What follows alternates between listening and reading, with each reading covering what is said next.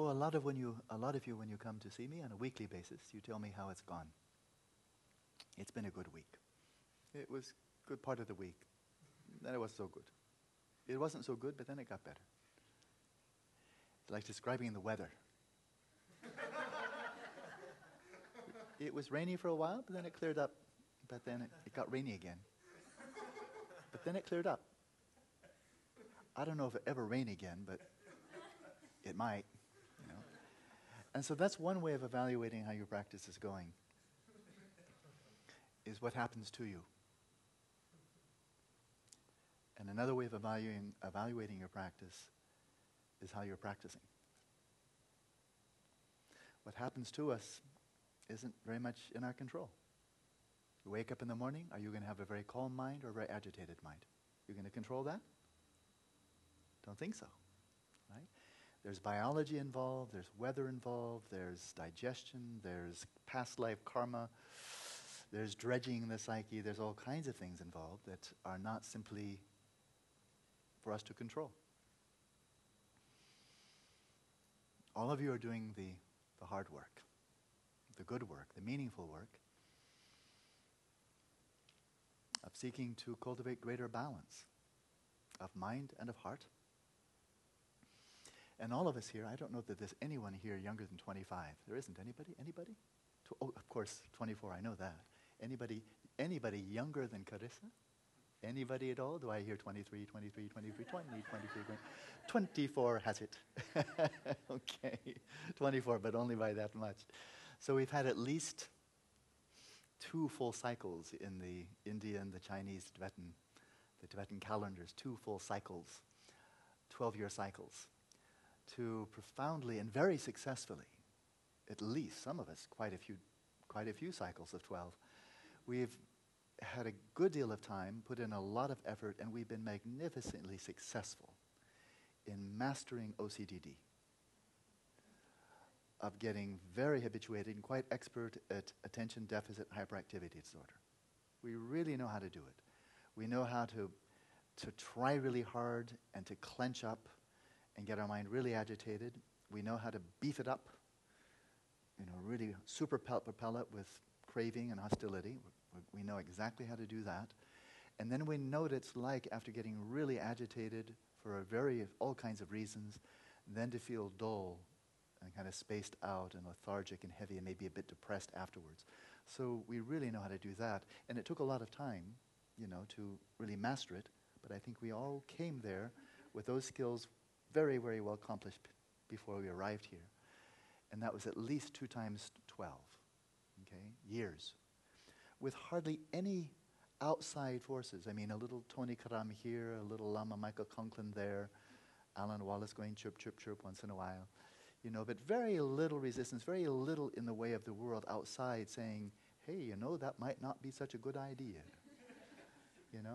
Because the whole world is basically flowing downstream. And now for 5 weeks, strangely enough, some of you still haven't overcome that habit. And I'm profoundly disappointed, and I'm thinking of going home very quickly. So what we're doing is we're swimming out through the surf, trying to catch that great wave. We can see them over yonder, at least in our imagination. The perfect curl, the offshore wind, the glassy surface. The surfers that are just cruising along world class and say, oh yeah, oh yeah, oh yeah. And in the meantime, these little 3-foot waves are beating the crap out of us, Oh yeah, oh yeah. If you've ever watched surfers, because I had a brief spell of surfing when I was 19 years old. If you've ever watched surfers trying to get out to the really good waves, like Waimea or some really other fantastic world-class beaches, we have 15-foot waves, 20, 25-foot waves on a really big day. Unless they're jet skiing, doing the modern high-tech approach, they just swim out through those waves. And the first ones really are these little frothy 2-footers, and you just kind of... But after a while, you're swimming through 8-foot waves that are crashing right on top of you. And you just can't go backwards, you can't go forwards fast enough, and they just dump their whole load on top of you. You know what the surfers do at that point? They flip over, and so the board is on top of them, and let that whole weight of the water crash on the board, and they just go like that, because there's nothing else you can do. You can't turn your surfboard into a submarine. You can't turn it into a helicopter. So you just turn it into an upside-down infirmary.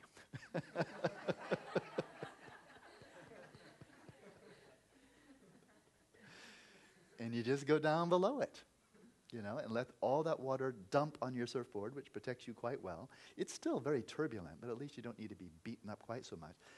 As soon as it's flown, swept past, then you flip over a course and then head out, and you see the next wave is going to be coming. But you just get as far as you can until the next wave hits, and then you flip over and beats the crap out of you again, and until finally you're beyond all of it, and then you can see the waves coming, and you can position yourself to actually enjoy the substrate consciousness.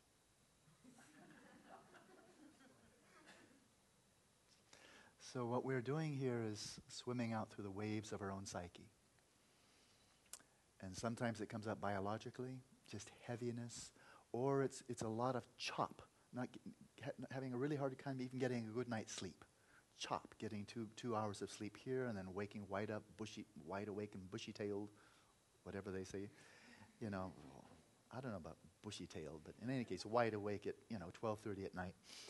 And so it's emotions coming up, it's insomnia coming up, it's sleepiness coming up or coming down, it's agitation, it's all this, it's emotions, it's memories, it's fear, it's anxiety. It's losing all motivation together. It's everything. It's your psyche. It's your psyche. It's the waves of your psyche. And the further out you go, for those of you who've studied, some of you have had some real experience traversing a bit along the 9 stages, you'll find that the further you go along those 9 stages, especially up to stage 6, the waves get bigger.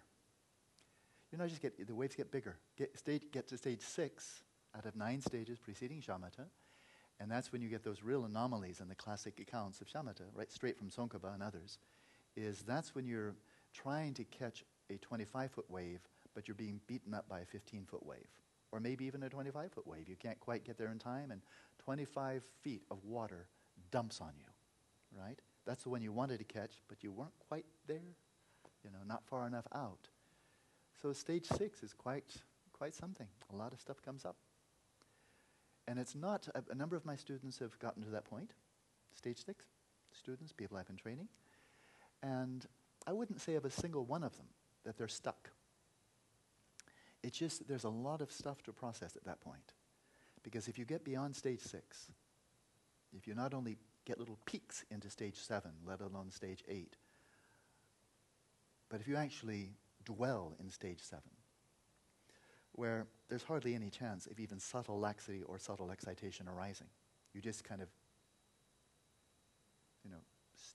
watch closely, and then they scoot away. By the time you get to stage 7, certainly 8, you're out beyond the breakers. You're out beyond the breakers. And it's almost like you've achieved stream entry to shamatha. That is, barring just something coming up where you just have to break the retreat. There's just no reason, as long as you stay in retreat, just don't go off, do a bunch of stuff, but just stay in retreat. Then it's just basically like those surfers who are out beyond all the break, and they're right there where they can choose whatever wave they like, and they'll have to paddle a little bit to catch the wave, but they won't be crunched anymore.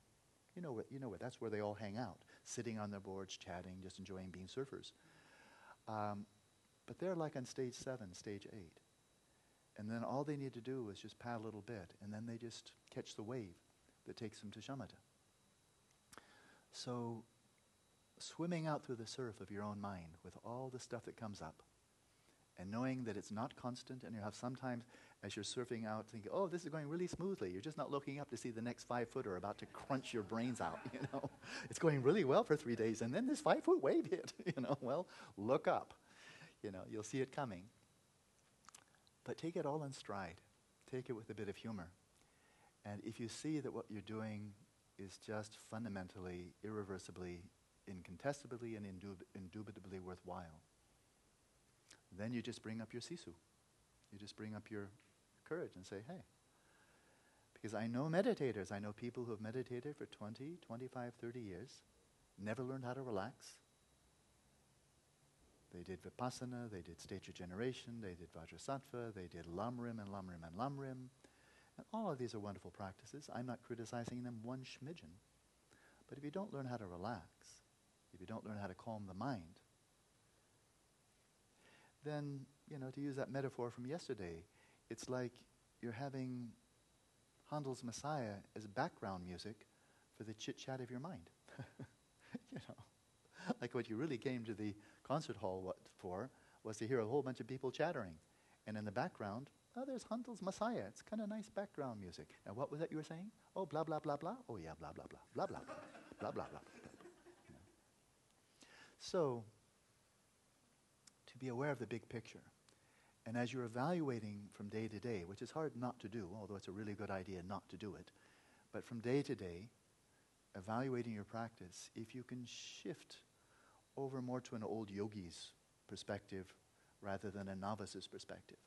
A novice's perspective goes, I had this really good session. It was really great. And then describe the really one, and the next few days really sucked. But that one session was really, really good. Okay, there's the novice perspective. I understand it. I'm not ridiculing that at all. But the old yogi's perspective was, I was practicing. And when I was doing it correctly, I knew I was doing it correctly. The times I got a bit sloppy, but I recognized that, and I unslopified it. Got back on track. Then I saw some really heavy stuff coming up, and I recognized now's not a time to push, now's time to go out for a mindful walk and let my awareness be really spacious and relax and be really friendly to myself and not beat myself up because a lot of emotions are coming up or tiredness is coming up or what have you, because this is a practice of loving kindness from the inside out. So, as we have these last 3 weeks, I'd like you just to bear in mind what my aspiration is, for what it's worth. And that is not that during the last week or the last 2 weeks, you're going to just come to me and say, wow, this was just a great week. And I always like to hear that, of course, why not? But rather over the coming 3 weeks, if you find, I'm getting more confidence in these practices, and even when I have a really rotten day, I know what to do with it. I know what to do with it. When just a whole bunch of OCDD comes up, I know what to do with it. I know I can go into the infirmary. I know I can lighten up. I know I can practice a bit of loving kindness. I might shift over to mudita. I might go out for a nice spacious walk, maybe even a long walk. I know I might want to modify the diet, eat a little bit more, eat a little bit less. It was kind of a rough day, but I handled it well. Then I had some really smooth days, and I handled that well too. And so that over these next 3 weeks, you have a growing sense of confidence for each of these modes of shamatha, each of the modes of the Four Immeasurables, that I know how to practice those. And when I'm doing them correctly, I know I'm doing it correctly. When I get sloppy, I know about that. And I know how to rectify it. That kind of confidence. So it's like a soldier. I've occasionally likened this to boot camp or basic training, which I think takes anybody been in the military? Isn't it about 2 months? Anybody know? Klaus is in the military. I think it's about 2 months for basic training. How do you shoot your gun? How do you take it apart and all that kind of stuff? I don't think it's very long. And then they'll ship you off. After 2 months, 3 months, they'll ship you off. You're in America. Welcome to Afghanistan, And so, but in, let's say, two months, then you do know pretty much everything you need to know about your basic equipment and how to use all of your basic equipment. And then, if you're so unfortunate to be posted into, battle, well, you don't expect to win all your battles, but you do expect to know how to use all your equipment for every battle, whether you win it or lose it.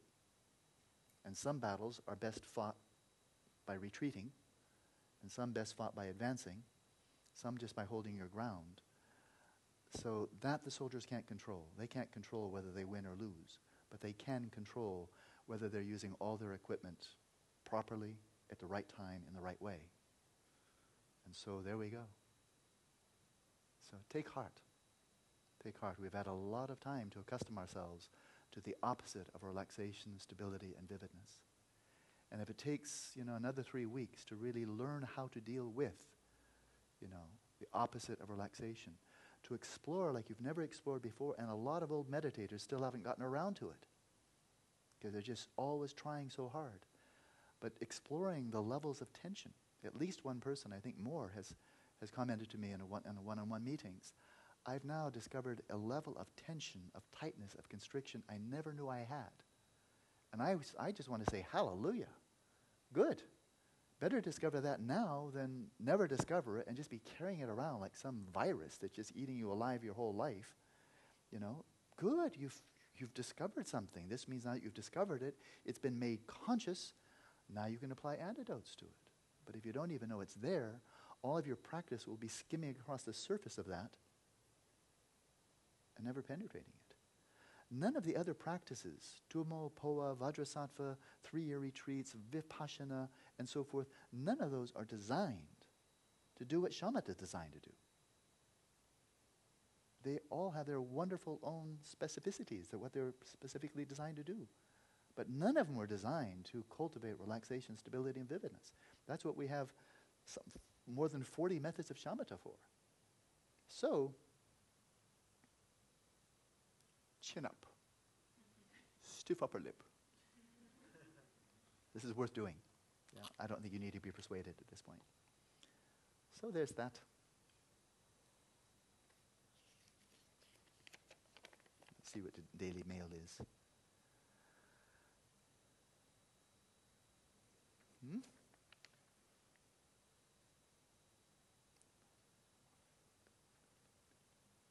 Yeah, here's another option, and we can vote on this on Monday as well. Is it possible that in the morning we have non-guided meditations, and in the afternoon guided meditations? And I'm just wide open to anything, so we can vote on that one as well. So you can think about it at your leisure. Okay? Sure. And then here's one.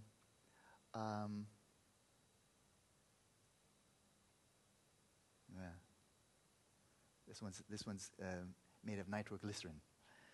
And before I won't dodge it. I'll just postpone it. Any questions about practice? This is big dharma in the modern world kind of question.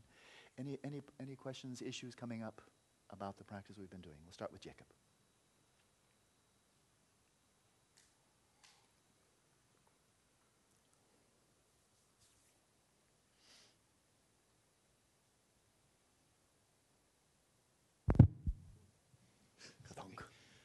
So for the Four Immeasurables practices, the thing we do often at the end of releasing appearances and all, I find that it can feel nice to just do that throughout the practice every 5 minutes or so. Every 5 minutes or so. Is that an approach that's given that's sometimes? Fine. No problem. Sure. Okay.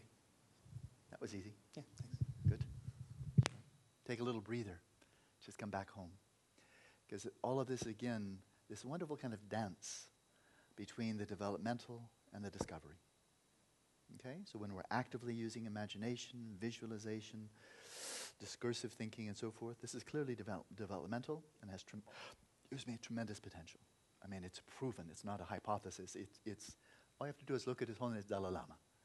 He's very, very strongly, in his own practice, his own personal practice, he's made it quite clear, very strongly oriented towards the developmental approach. Discursive practice, stage of generation, madhyamaka analysis, analytical meditation, active cultivation of bodhicitta. He's a dynamo of that. Now, of course, he's been trained by Dingpo Khyentse Rinpoche, and I don't know what other lamas in Dzogchen as well. So he also, of course, he has both. But in terms of overall emphasis, very, very strongly developmental. And I think it's pretty clear. It worked. At the same time, then we have people like Dingpo Khyentse and others, where it's, of course, they're also doing developmental. There's just no question about it. Stage of generation, stage of completion. There's no Nyingma tradition that doesn't have those. And the preliminary practices, they're very strongly developmental, right? At the same time, very strong emphasis on the Dzogchen, the discovery, and they're, these extraordinary lamas. So, yeah, balance. Very good.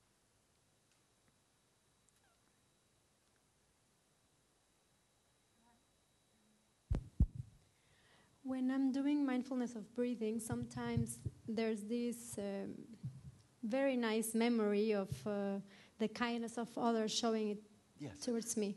So Right. I feel like this need of doing short empathetic joy, for example, or like brief version. I don't know. Probably I'm not supposed to do it, but Yeah. These are is nice. it possible or not? Yeah, these are nice little loving thoughts. Maria, don't achieve shamatha. I'm really nice. Come over here. It's much more pleasant here. You don't need shamatha. It's boring. Come over here. And so I'm giving you straight teachings from Tsongkhapa. If you're doing shamatha, just do shamatha. Yeah. There's two words in Tibetan. One is gopa, the other one's toa. Gopa, been translating as excitation. Literally, the word gopa means wild, like a wild horse. And so, for example, ta means horse. Ta means wild horse. Okay, so flat, straight translation. So gopa, which I translated as excitation, has that connotation of being a bit wild, right? A bit like that. But by definition, so this is technical speak. This is not just English, ordinary words. This mental factor of gopa, it's defined as the agitation that stems from craving, attachment, mental affliction of craving and attachment. Okay? Now, is everything that disturbs the mind, or is all of the agitation, the distractions of the mind, do they all stem from craving and attachment? The answer is no. No. Absolutely not. That is, there we go, no. But what's this other word? The other word is toa. So gopa is the wild excitation. Toa is a word that just means to disperse, to go out. So there you were, your awareness was coalesced, it was gathered like as if your mind is the mind is the wild stallion within the corral of your body, as you're attending to it, breathing out, relaxing, but containing your awareness within the field of the body and the undulations of the breath, right? And then suddenly this wild horse of your mind jumps over the corral, jumps over the fence, and yeehaw! And maybe it's, I really love my lamas. I take refuge in the Dharma and Sangha. I want to make offerings. Yeehaw! Gloop, gloop, gloop, gloop. All right. That's toa. It's not attachment. That's a virtuous state of mind. But the horse has still jumped over the fence, and it's still going off there. So there can be this toa, which is, I generally translate as agitation, but it's really dispersion. If I want to be really literal translation, and I like that often, it's dispersion. It's dispersion. It may be virtuous. It may be just neutral, ethically neutral. It can be driven by anger, resentment. It can be fear. It can be all kinds of things. And then there's excitation, which is specifically desire-driven. And the emphasis, you'll hear me use the word excitation probably 10 times as many times as I'll use the word agitation or dispersion, because I'm reflecting exactly the tradition. Most of that which propels us out of our shamatha is driven by desire. Right? Nostalgia, desire for the future, desire for something in the present, and so forth. So, when you're doing shamatha, first of all, setting the motivation at the beginning, okay, this is going to be shamatha. There are a lot of other very cool practices, and I acknowledge you, sadhu, sadhu, sadhu. But mind, it's going to be shamatha for 24 minutes. Get over it. And just sit down and do shamatha. Right? And then if it's just not working, if you see after 5, 10, 15, 20 minutes into it, the mind's not up for it. It just can't do it. Then you can try something else. You can get up and take a walk. You can then but then you terminate your shamatha. You say, okay, shamatha's not working right now. So it's going to be loving kindness. It's going to be something else. Okay? So when it's shamatha, just let it be shamatha. Yeah. You're welcome.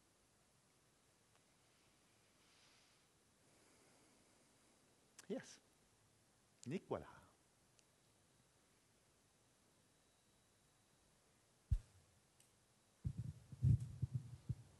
Hello. Hello.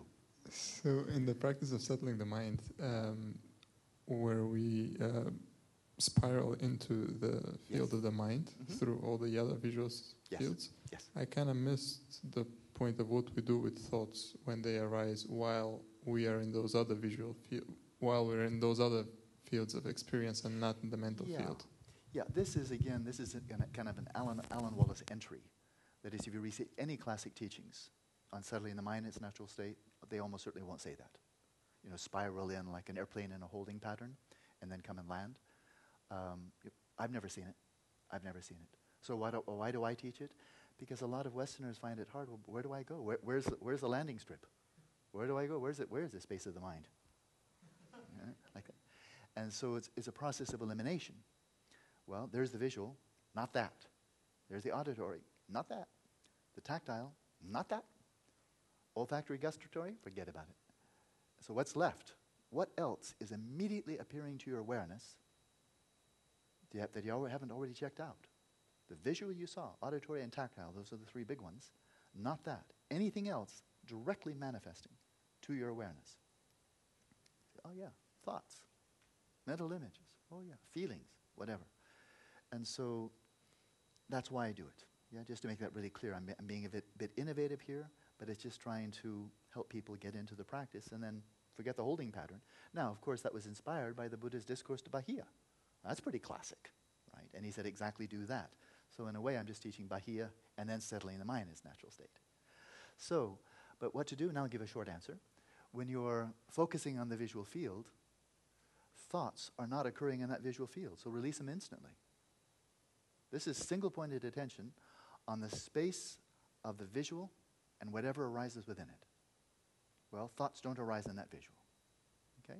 Even if you look at me and visualize Mickey Mouse on top of my head, the Mickey Mouse that appears is not appearing in the visual.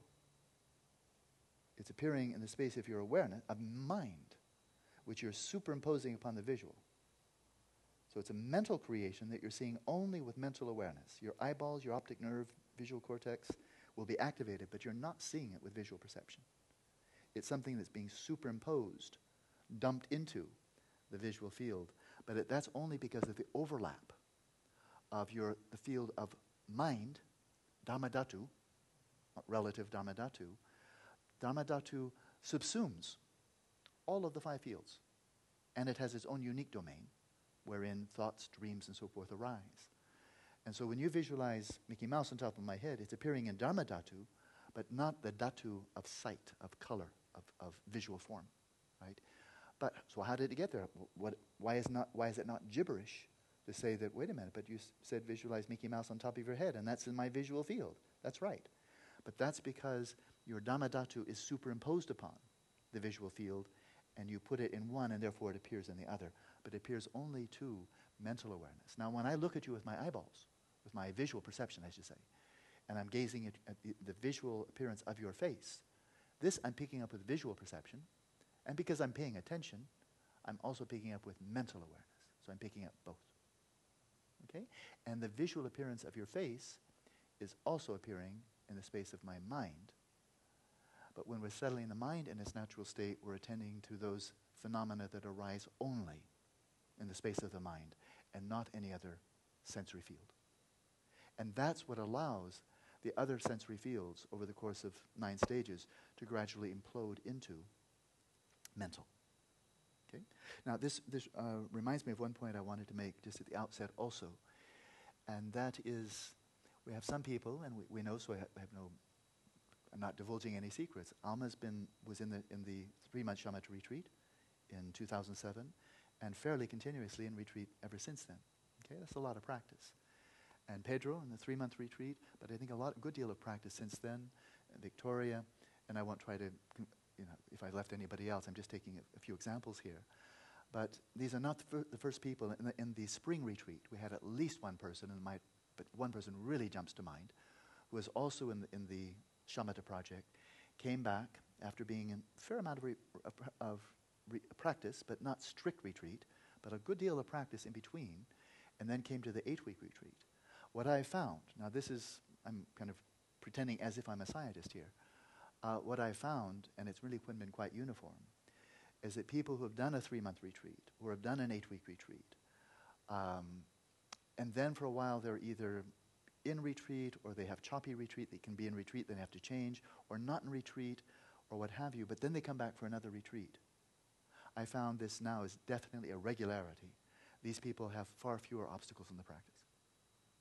Even though maybe for months in between the first retreat and the second one, they're doing all kinds of stuff, and the mind gets scattered, and they're doing this, that, and the other thing, and so forth. But the impact of the first retreat does not vanish. If you look at it on a daily basis after the retreat, and you're there in downtown Mexico City or in London or what have you, you might feel, oh, my shamatha is gone. There's nothing here. It's just, oh, it is ordinary. That's true. It's very true. What you're observing is what you observe, and it's right on the surface. But the imprints of having spent 3 months practicing 6, 7, 8 hours a day, that doesn't go away. And what I found, of course, I've done a bit of practice myself, so I can also speak a bit first person, but I like to attend more to other people's practice, because that's a lot more people than me, is that these 8 weeks that you spend here, even 2 weeks after this is all over, if you're now very much immersed back in your daily life, you might be looking back on the good old days in Phuket where life was so simple and you could have a lot of time for practice, and now you don't because you have other obligations, and you might feel, whoa, that's really over. The fat lady has sung. It's over. And sure, Phuket's over, but the seeds are there. And I found this to be true repeatedly. It's a regularity. It's normal. The seeds are there. And should the opportunity arise, because you really want it to arise, and you either create for yourself an environment, or you find an environment, and you find 6 months from now, a year from now, 2 years from now, oh, another opportunity has arisen for an 8-week retreat, 3-month retreat. Maybe you want to go off. Like one of my students, 3-month retreat, and then he saw this is what he really wanted to do with his life. And mature adult, so he said, okay, this is it for the life, so here's what I need to do, and he adjusted this, adjusted that. Now he's found himself a retreat place, and now he's ready to go and have a life sentence. Just be a yogi for life.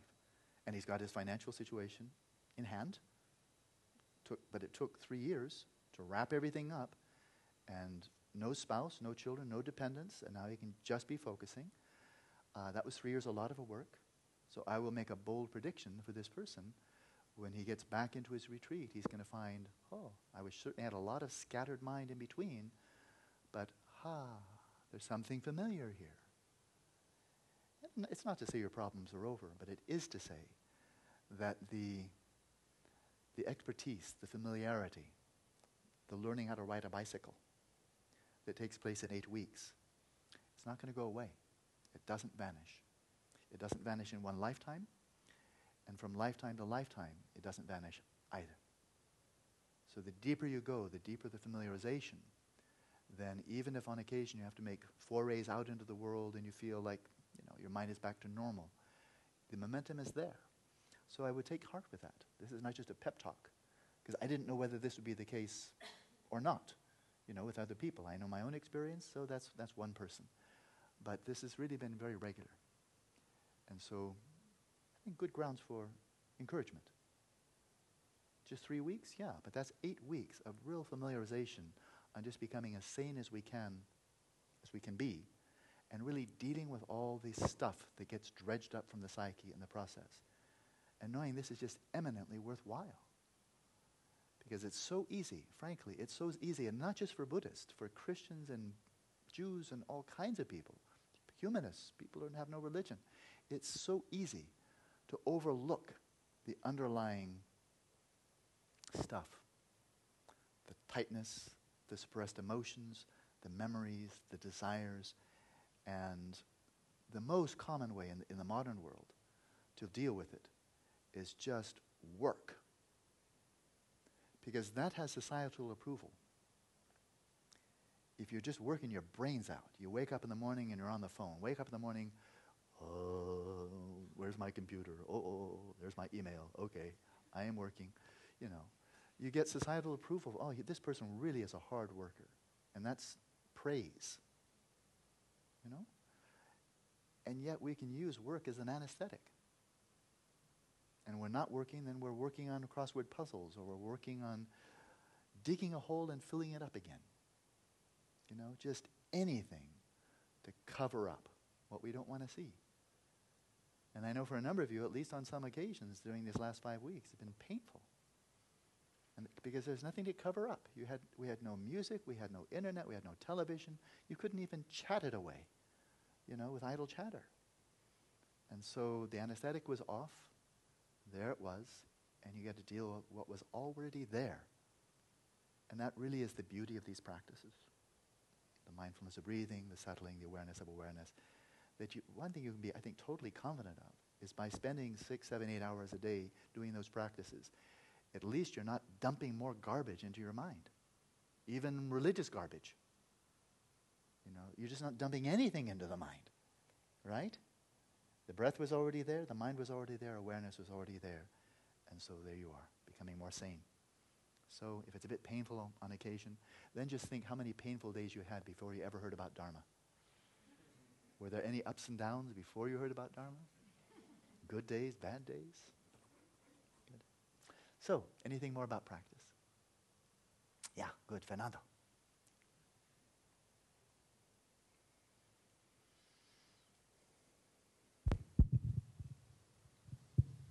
Yeah, regarding awareness of awareness, yeah.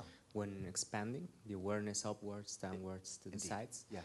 It's difficult for me to understand in which moment is actually my awareness or my imagination. Right, of it. it's subtle. And so, good question.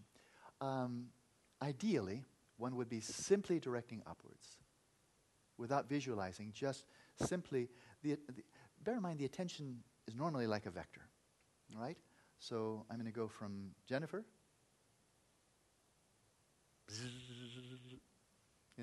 there goes my attention to Jennifer, and then, I'm buzzing Fernando. So that didn't take any imagination. I simply directed like the lighthouse, the beam of my attention. And it tends to be a pretty small beam, according to scientific research on visual perception. The area within the broader visual field that's really is heavily, has a lot of pixels, a lot of high definition. It's very small. It's very small, considering the overall field. So it's really something like a laser or a searchlight that gets focused here, focused there.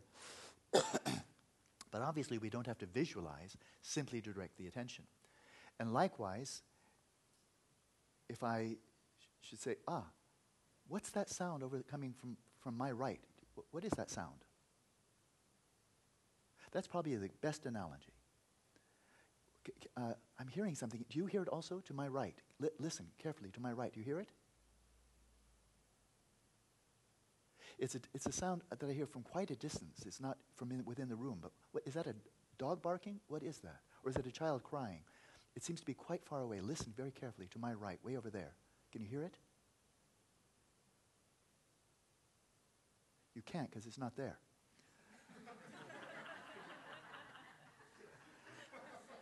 But you didn't have to visualize 1 kilometer. You didn't have to visualize jungle. You didn't have to visualize anything, did you? You just directed your attention. That's the best example. Because visual is right there in your face, right? But we know what it's like to direct our auditory awareness to something nearby. In fact, I did this in an earlier retreat. I'll do it for fun just right now. I'm going to close my eyes, and a person whose first name starts with H, please say hi. I hit her right shoulder. I hit her right shoulder. Right? Because I pointed before my eyes were open, right? That's how good. I mean, there's nothing showing off here. This is utterly ordinary. I presume you all know that. But that's not bad. Because she's like 25 feet away, and I hit her right shoulder with my finger when she just said hi. So I missed her mouth by 6 inches, right? That's how good the auditory vectoring is. And that's just totally normal, right? And so that's what I'm talking about, right? That I knew it would be nearby because I'm not going to get somebody from outside. But there it is. I knew the direction, and I also knew it wasn't very far away. So it's quite amazing what the auditory can do, because we can tell whether a sound is coming from far away or near, and I missed it by 6 inches at 25 feet. That's pretty good vectoring. So it's the same thing. It's the same thing. Now, having said that, maybe I'm using a bit more words than necessary, is you're just directing your attention as if in the auditory field, but it's just purely into the mental. and you're just directing it up as far as you can, like when I said, way over yonder, can you hear that faint, distant call? Like that. Off you go. At the beginning, if necessary, and I gave somebody else a special permission, I have to give everybody permission, if at the beginning of the practice, when you're just kind of getting the hang of it, if you find it helpful to visualize, like a translucent bubble, like kids blowing bubbles, like a translucent bubble of a bubble bulging out to the right, bulging up above, to the left and down, go ahead and do it. But as soon as you can, see that, okay, that's again trainer wheels. It's like counting the breaths. It's like deliberately giving yourself a target in settling the mind. But go ahead and do it at the beginning. And as I mentioned earlier to one person and one-on-one, and that is a whole idea here, my sense of it. Why did Padmasambhava teach this? And by the way, why did the Buddha teach it? Because the Buddha also taught this. It's called expanding or extending the kasina, right? And that is to give that sense of spaciousness overall, that when you're attending to the space of awareness, you're not locked inside your skull, you're not in a little place, you're not inside your body. It's spacious every which way. And it's quite significant. And this is why I have so much confidence in relying on classics. There's this text was revealed in the 14th century, I believe, Natural Liberation. Traces back to Padmasambhava in the 8th century. When something is around that long and it's being practiced, it's not just some old junk, some idle chatter, that's old idle chatter, then there's probably significance in every single step. The fact that he goes up, right, left, down, and then into the heart, and then what did he do? After he goes into the little white dwarf, if we think of this as a star collapsing in upon itself, into a little white dwarf, and then, whoops, critical mass, supernova. Okay? So you go into a center, but the center is not up in your head. It's the center is right where your prana are, of the life force energy.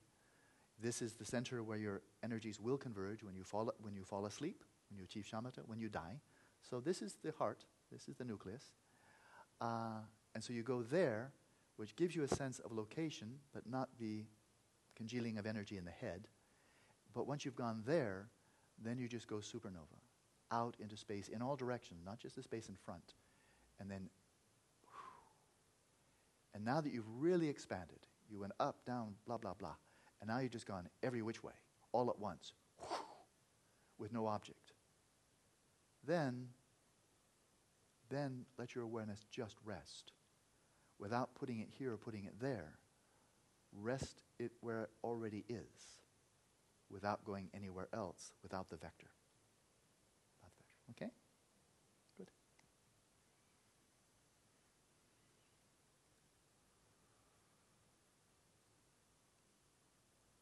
So you really want me to deal with the nitroglycerin, huh?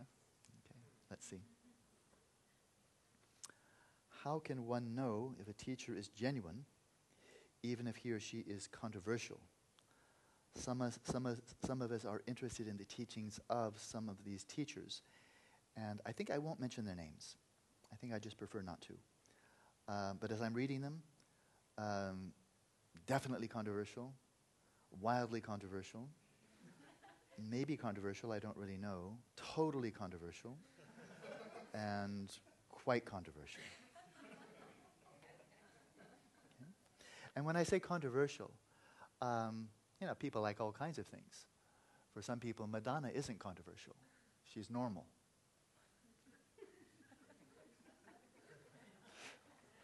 Right. It's whose perspective is it? Right? The Roman Catholic Church, her fans, her kids, mom is normal. That's why she's mom, And so, but when I say controversial, there is, for example, and this is really, I think, a good analogy. There are scientists who are not controversial. And that doesn't mean everybody agrees with everything they say, but everybody agrees this person really knows what he or she is talking about. Okay? Eric Lander is a good one. He's not a Nobel Prize winner, but anybody who knows Eric Lander, the head of the Whitehead Institute for Genetic Research at MIT, I mean, he's an outstanding scientist. And there are a lot of people like that. So Stephen Hawking, Roger Penrose, Anton Seilinger, these are all people who are alive, and there are many others.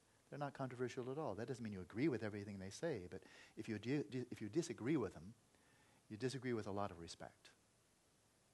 Right? So that is true for science. And then there are scientists, and I'll mention one. What is his name? The biologist with the morphogenic fields. Sheldrake. Now, he used to teach at, I think it was Cambridge. I think he used to teach at Cambridge. He's controversial. Now, when you say controversial, it doesn't mean he's stupid or even that he's wrong. But among mainstream biologists, number one, he's not a materialist, so that already makes him controversial. As a biologist, biologists are generally materialistic. That's where the mainstream is. That's how to be non-controversial. At least that's one big step in the right direction. Be a materialist, you're pretty well covered. Well, Sheldrake is not, and he's delved into a lot of very adventuresome ideas and has done research that just doing the research at all is controversial.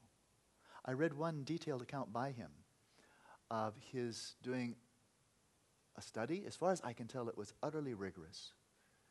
And he had no axe to grind. It was all, and this is what it was. It was an interesting study. It was studying, but as soon as I say the word, you can say, oh, that's controversial. Well, yeah, it is. Canine clairvoyance. The clairvoyance of dogs. Now, to a lot of people, that sounds, oh, give me a break. Unless you had a dog that's clairvoyant, you say, yeah, all right. my dog's clairvoyant. Here's what he did. But it was a flat out, it was like a good chemistry test. I mean, it was just flat out, here's what we did. It's transparent what we did. He found dogs that have a good connection with their owners. There are lots of them. And so the owner is like a banker. And he comes home at different hours, so he's not just totally regular. The man's not stupid. That is, Sheldrake, I think anybody who thinks he's stupid is not well informed. This man is a very, very intelligent man, and he does very controversial work.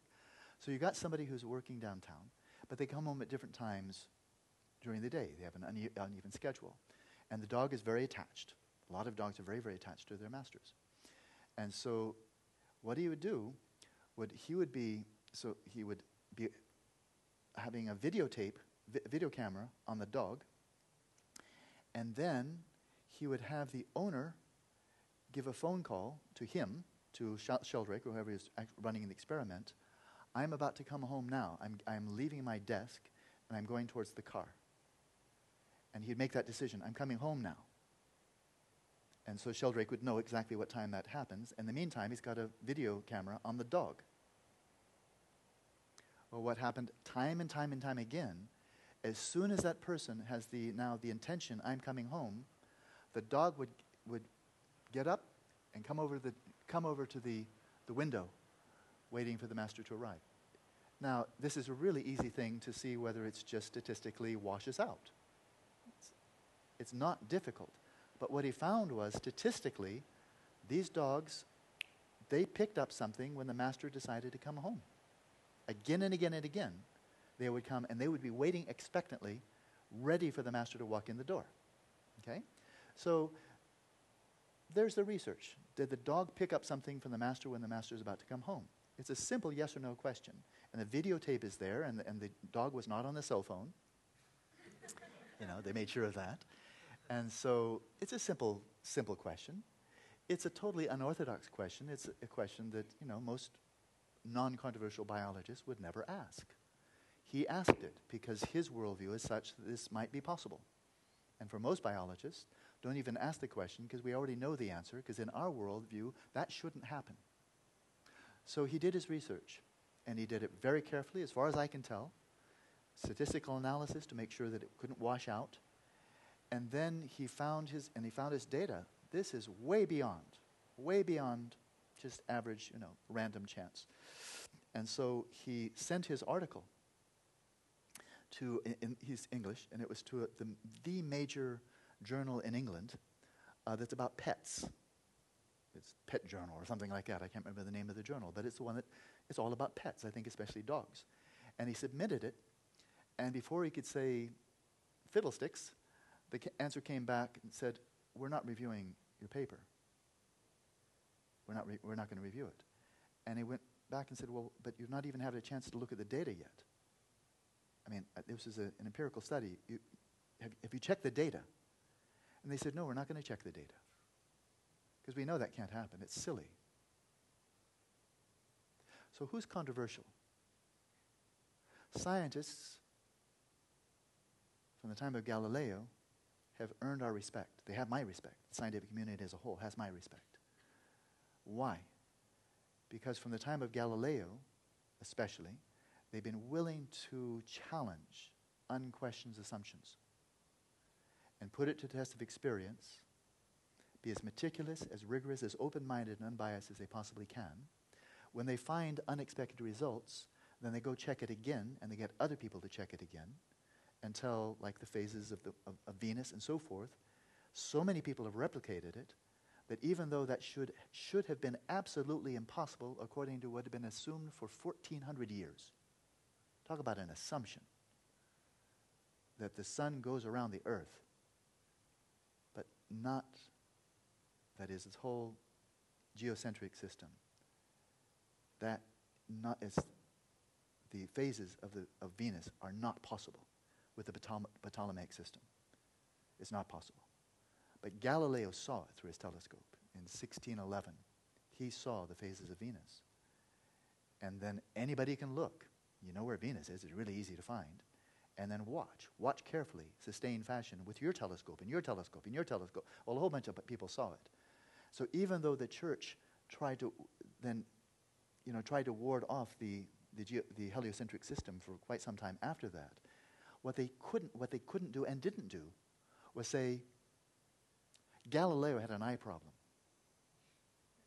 His telescope was no good. Venus doesn't really have phases. Because they had a whole bunch of monks, Dominican monks especially. They had their telescopes and they were lapping this up. And by gum, Venus has phases. So that's the greatness of science. And that's why it has my respect and many other people's respect, let alone all the benefits, of course.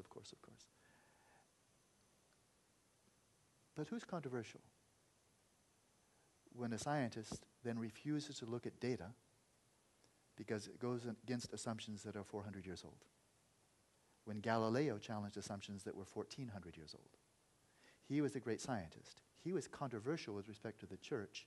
He's absolutely not controversial with respect to the scientific community ever since his time. He's the gold standard. So from my perspective, the editor of that magazine, he's controversial. If you're pretending that you're turning this down because of science, then you're a very controversial scientist, because you're one of those scientists who refuses to look at data that challenge your assumptions, and that makes you a disgrace to the scientific tradition. And you're controversial. I reject you. Now, if somebody, and he said, but why don't you have somebody else replicate it? No need. We don't need to do that. We already know the truth. Dogs aren't clairvoyant, stupid. That's all we need, is to ridicule you. So who's controversial? So these are controversial. Now, so I gave that as a big long parallel. There is actually in the Tibetans, this is the community I know best. Theravada I've peeked into. I've lived in Sri Lanka for a little while, and East Asia Buddhism is really something I know a little bit about intellectually, but I don't know. I'm not an insider at all. But for the Tibetan, I've had wonderful teachers from all four traditions. And my primary training has been in Gelugpa and Nyingma. Nyingma Kaikyu, but heavy on Nyingma. And then what I've received from Sakya has just been absolutely wonderful. So I have a pretty good sense of who the Stephen Hawkings and the Anton Seinerkers and so forth are of these four traditions. I have a pretty good sense. At least among those who are well known. Now, there are yogis back in caves in Tibet I don't know anything about, and they may be, diamonds. I'm almost certain there are such people. I don't know anything about them. But I've met some of them. Oh, yeah. First time I went to Tibet. One yogi, man. Had a name in Tibetan like John Smith. His name was Losan Tenzin. It's like John Smith, Losan Tenzin. I have to tell you the story. It was just, oh, man. My wife and I were traveling around. We finally got to central Tibet, and we went to Samyeling. And met with the abbot, had a nice conversation with him, Seemed like a good monk, good abbot. And we went up to Sami Chingpuk, up to the caves up above, where Padmasambhava and other great yogis had meditated. But then back in the monastery, the abbot told me, oh, there's a visiting yogi from Kham. He's just dropped in, he's on pilgrimage. He's meditating here, meditating there, and he wanted to come to Samye for obvious reasons. He's a Nyingma yogi. He's really quite a yogi. Would you like to meet him? I said, yes. And so I knew he was from Kham, so I wasn't quite sure how well I'd understand his dialect, because some Kham dialects are pretty heavy. But they took me back, took us both back. It was this kind of a dark room, backside of the monastery. There was just light coming from the window. And this yogi, old raggedy robes, monk, sitting on a bed just by himself, a shaft of light behind him. Room quite twilight, soft lighting.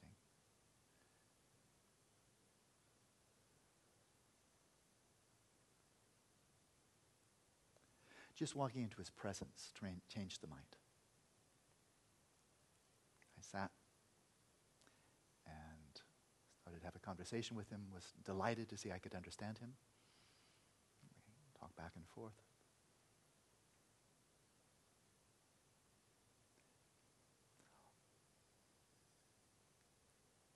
Every aspect of him expressed awesome humility.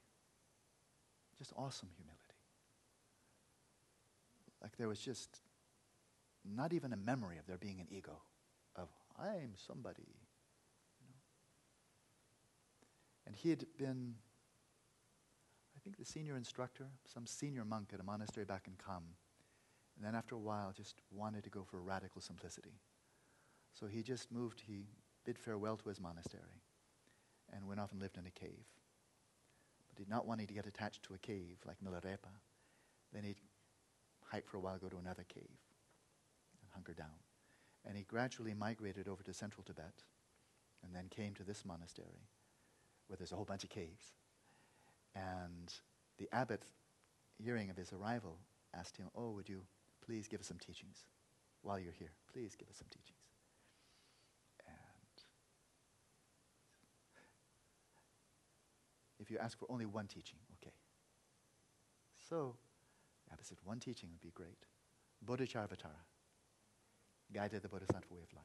If you just teach that one, okay. But then when that's finished, then I'm gone. And he'll wander off to some other cave. Right?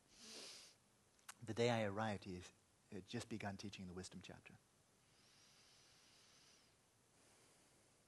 So I think I spoke to him spontaneously with very great reverence. I think he might have sensed that I was speaking to him with reverence.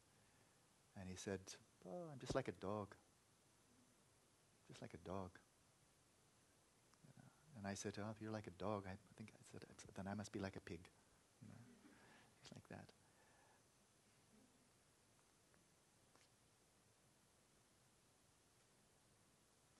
So, you see the gold standard. That was a gold standard. That's about as close to Milarepa as I'm going to get in this lifetime. With no diminished respect for any of my other teachers, but just seeing it so unadorned, just so naked, that here's a man that just, he's Dharma. And there was a depth there, a serenity. He seemed to glow. So he was known. And yogis know yogis, and really great lamas know really great lamas. They know who the really outstanding scholars are, who are just scholars, but very good scholars. And that's something, that's not nothing. This person, he's very knowledgeable for the text. He has an excellent textual knowledge. And they say that with respect. They don't do what Westerners sometimes do. Oh, he only knows the intellectual stuff. He's only a scholar. They never do that. They never do that. That's not easy to become a really good scholar. And some they say, peche abo shusto, be kebare. Oh, koran tasetan sabo shusto, be nombo shusto. This person, really good debater, really sharp, really hot.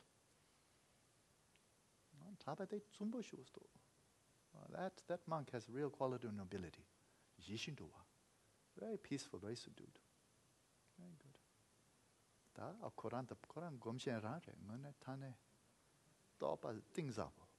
That one's a real meditator, deep realization.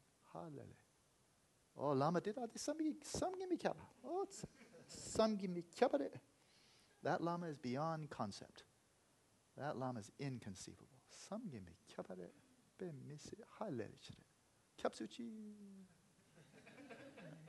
I take refuge. So, what I'm saying here is there's peer review. There's peer review. And very often, Gyatso Rinpoche is so completely non-sectarian. But he can be sharp as a razor. I mean, when he thinks some Lama is full of crap, he says, well, pretty much full of crap. You know, he brings out his straight razor with some of them. This one, let's see. Chamasin,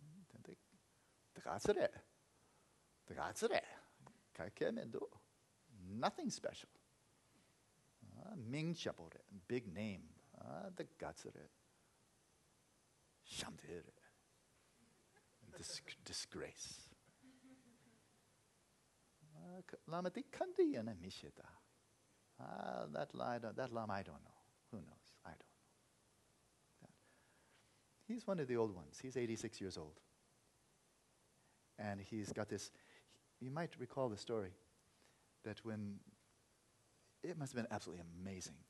Right after the Exodus, 1959, 1960, 61, there were something like 2,000, I think, order of magnitude, 2,000 monks, lamas from all the traditions were all put into a concentration camp that the British government had used during the time of Gandhi to put people like Gandhi, political dissidents, peaceful but political dissidents. It wasn't a torture place. It was just get them out of the way. They're a big nuisance for us.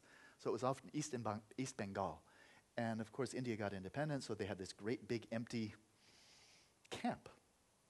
But again, there was nothing brutal about it. It was just get these, contain these people. They're a big pain in the butt.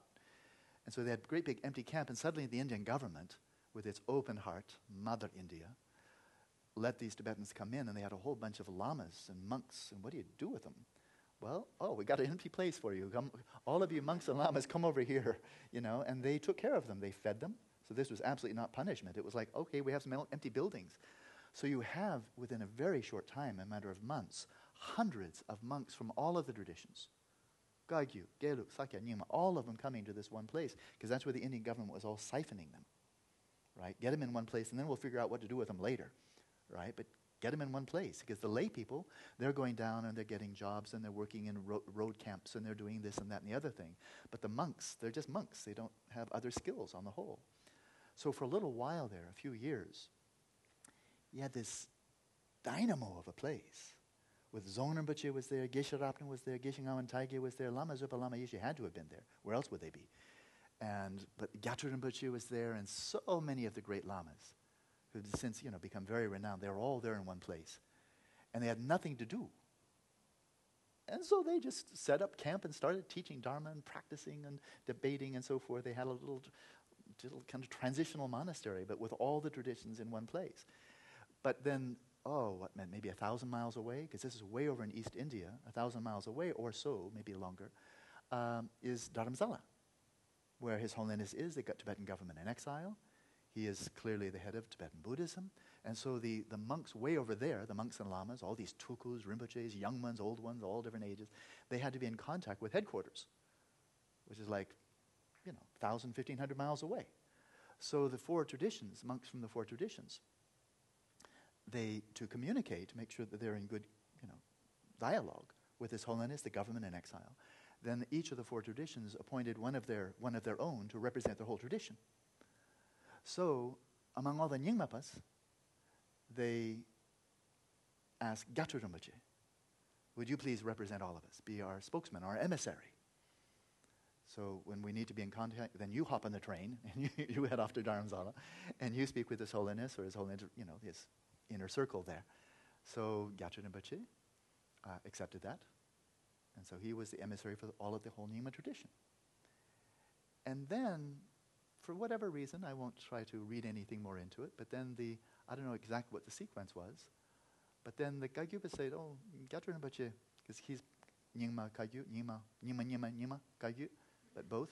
Beiyul tradition, Union of Mahamudra and Dzogchen. He's the lineage holder. Then the Kagyupa said, oh, Gyatro Rinpoche, would you represent us too? And then, unless my memory is mistaken, then the Galupas and the Sakyupas said, oh, would you represent us too? So you want representing all of them. Going back and forth, back and forth. So I say all of this because here's a person who has really quite a global awareness of what's going on in Tibetan Buddhism in the modern world in terms of peer review. He knows who's who, and a lot of the older lamas do. And so he knows the lamas that are very good in text, very good in ritual, very good in meditators, very good teachers, and so forth and so on. And then he knows those who, for whatever reason, are doing something anomalous through their behavior, for example. Like, that's not what we do. Or the way they're teaching. That's not how we've been doing it for the last few hundred years. Why are you doing it that way? It's pretty much those two, their behavior or their teaching, or often a combination of the two. Sometimes it's just a bit unusual, a bit odd. Sometimes it's like a head-on collision, like two locomotives coming head-on. This is what the great lamas of the past have done for 1,200 years, and this is what you're doing. Have you noticed that that's a head-on collision? And either they're all wrong, or you are?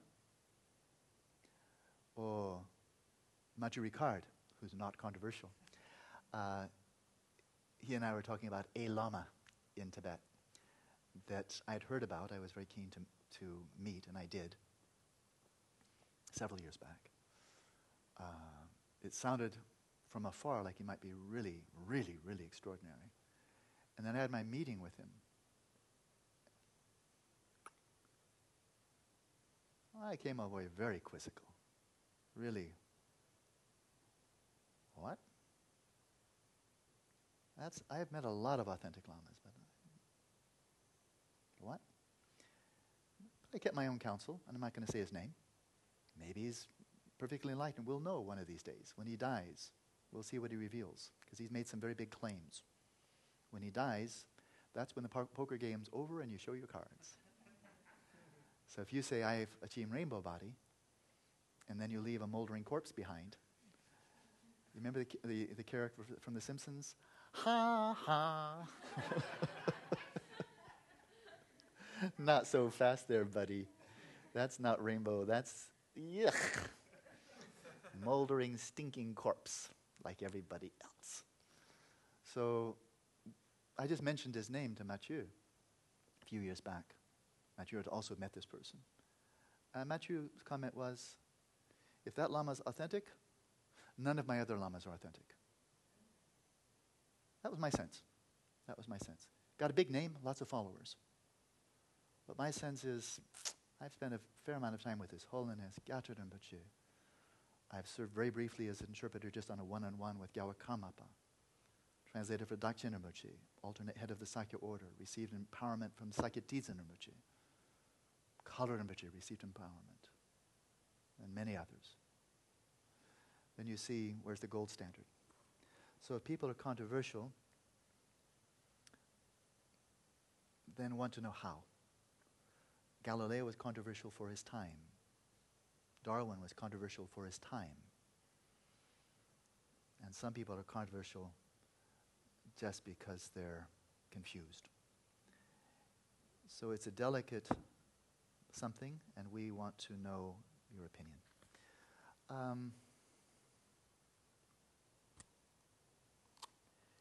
If there's someone, and someone comes to mind, I'll keep the name anonymous, but if there's someone where His Holiness and His Holiness's office speaking for him says, we really disengage from this person. We do not support this person.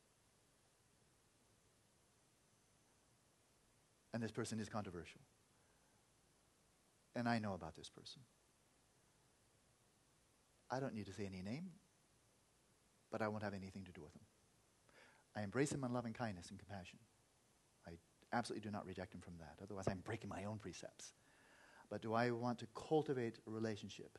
Do I want to invite him here? Do I want to go to his center? Do I want to refer any student to him? No, never. And there are other teachers like that as well. For myself, so I'll make it now personal, and we've gone over. For myself, I'll just say this. If a Lama is controversial, find out why. And check with a Lama that you trust deeply and get that person's opinion, evaluation. I do that. So I'll check with His Holiness, I'll check with Gyatso Rinpoche, I'll check with Sakya-Damana. They're my 3 jewels, you know. Each one of them, I have no question. Just absolutely no question about their integrity. Zero. Their integrity, their compassion, their wisdom, their authenticity, no question. Zero. And these are all old ones. They've seen it all happen. Sakya-Damala, Sakya, Gyatso Rinpoche, Gagyut Nyingma, His Holiness, Gelugpa, and everything. So if someone becomes controversial, check someone that you really trust in a private conversation and ask. That's what I would say. And then just my own opinion, what I've done, because I've trained under to varying extents. Sometimes it's just a single empowerment. Sometimes it's 10 years of training. 60 lamas plus, couple more than 60 lamas, primarily from the Tibetan tradition. My rule of thumb is, if, in terms of behavior, if the Lama exhibits behavior, a Lama, I don't care how high, however many, his eminences, His Holinesses, his Scooby-Doo-ness, whatever it may be, however exalted and whatever titles they have and how many Rinpoche Tuku, His Excellency, blah, blah, blah, they put on the person's name, if the person displays behavior that I would not want to emulate, because I feel it would be incompatible with Dharma, I'm not going to follow that. I'm not going to go to that person for teaching. Doesn't matter how good it is. That means I'm probably missing out on some really great lamas who are displaying really bizarre behavior. But if they're displaying behavior that I cannot in good conscience emulate, I won't follow them. I'll figure there's enough lamas like Gyatso Rinpoche, Sakya-Damala, Geshe Rapten, Geshe Ngawan Taigi. You want me to give you the whole list of 60? I would love to emulate all of them. Every single one of them. They're ethical, they're wise, they're compassionate, they're humble, they're knowledgeable, total integrity, they're compassionate, and they do their best for their students. Then I can take refuge, and I do. So, have a good night.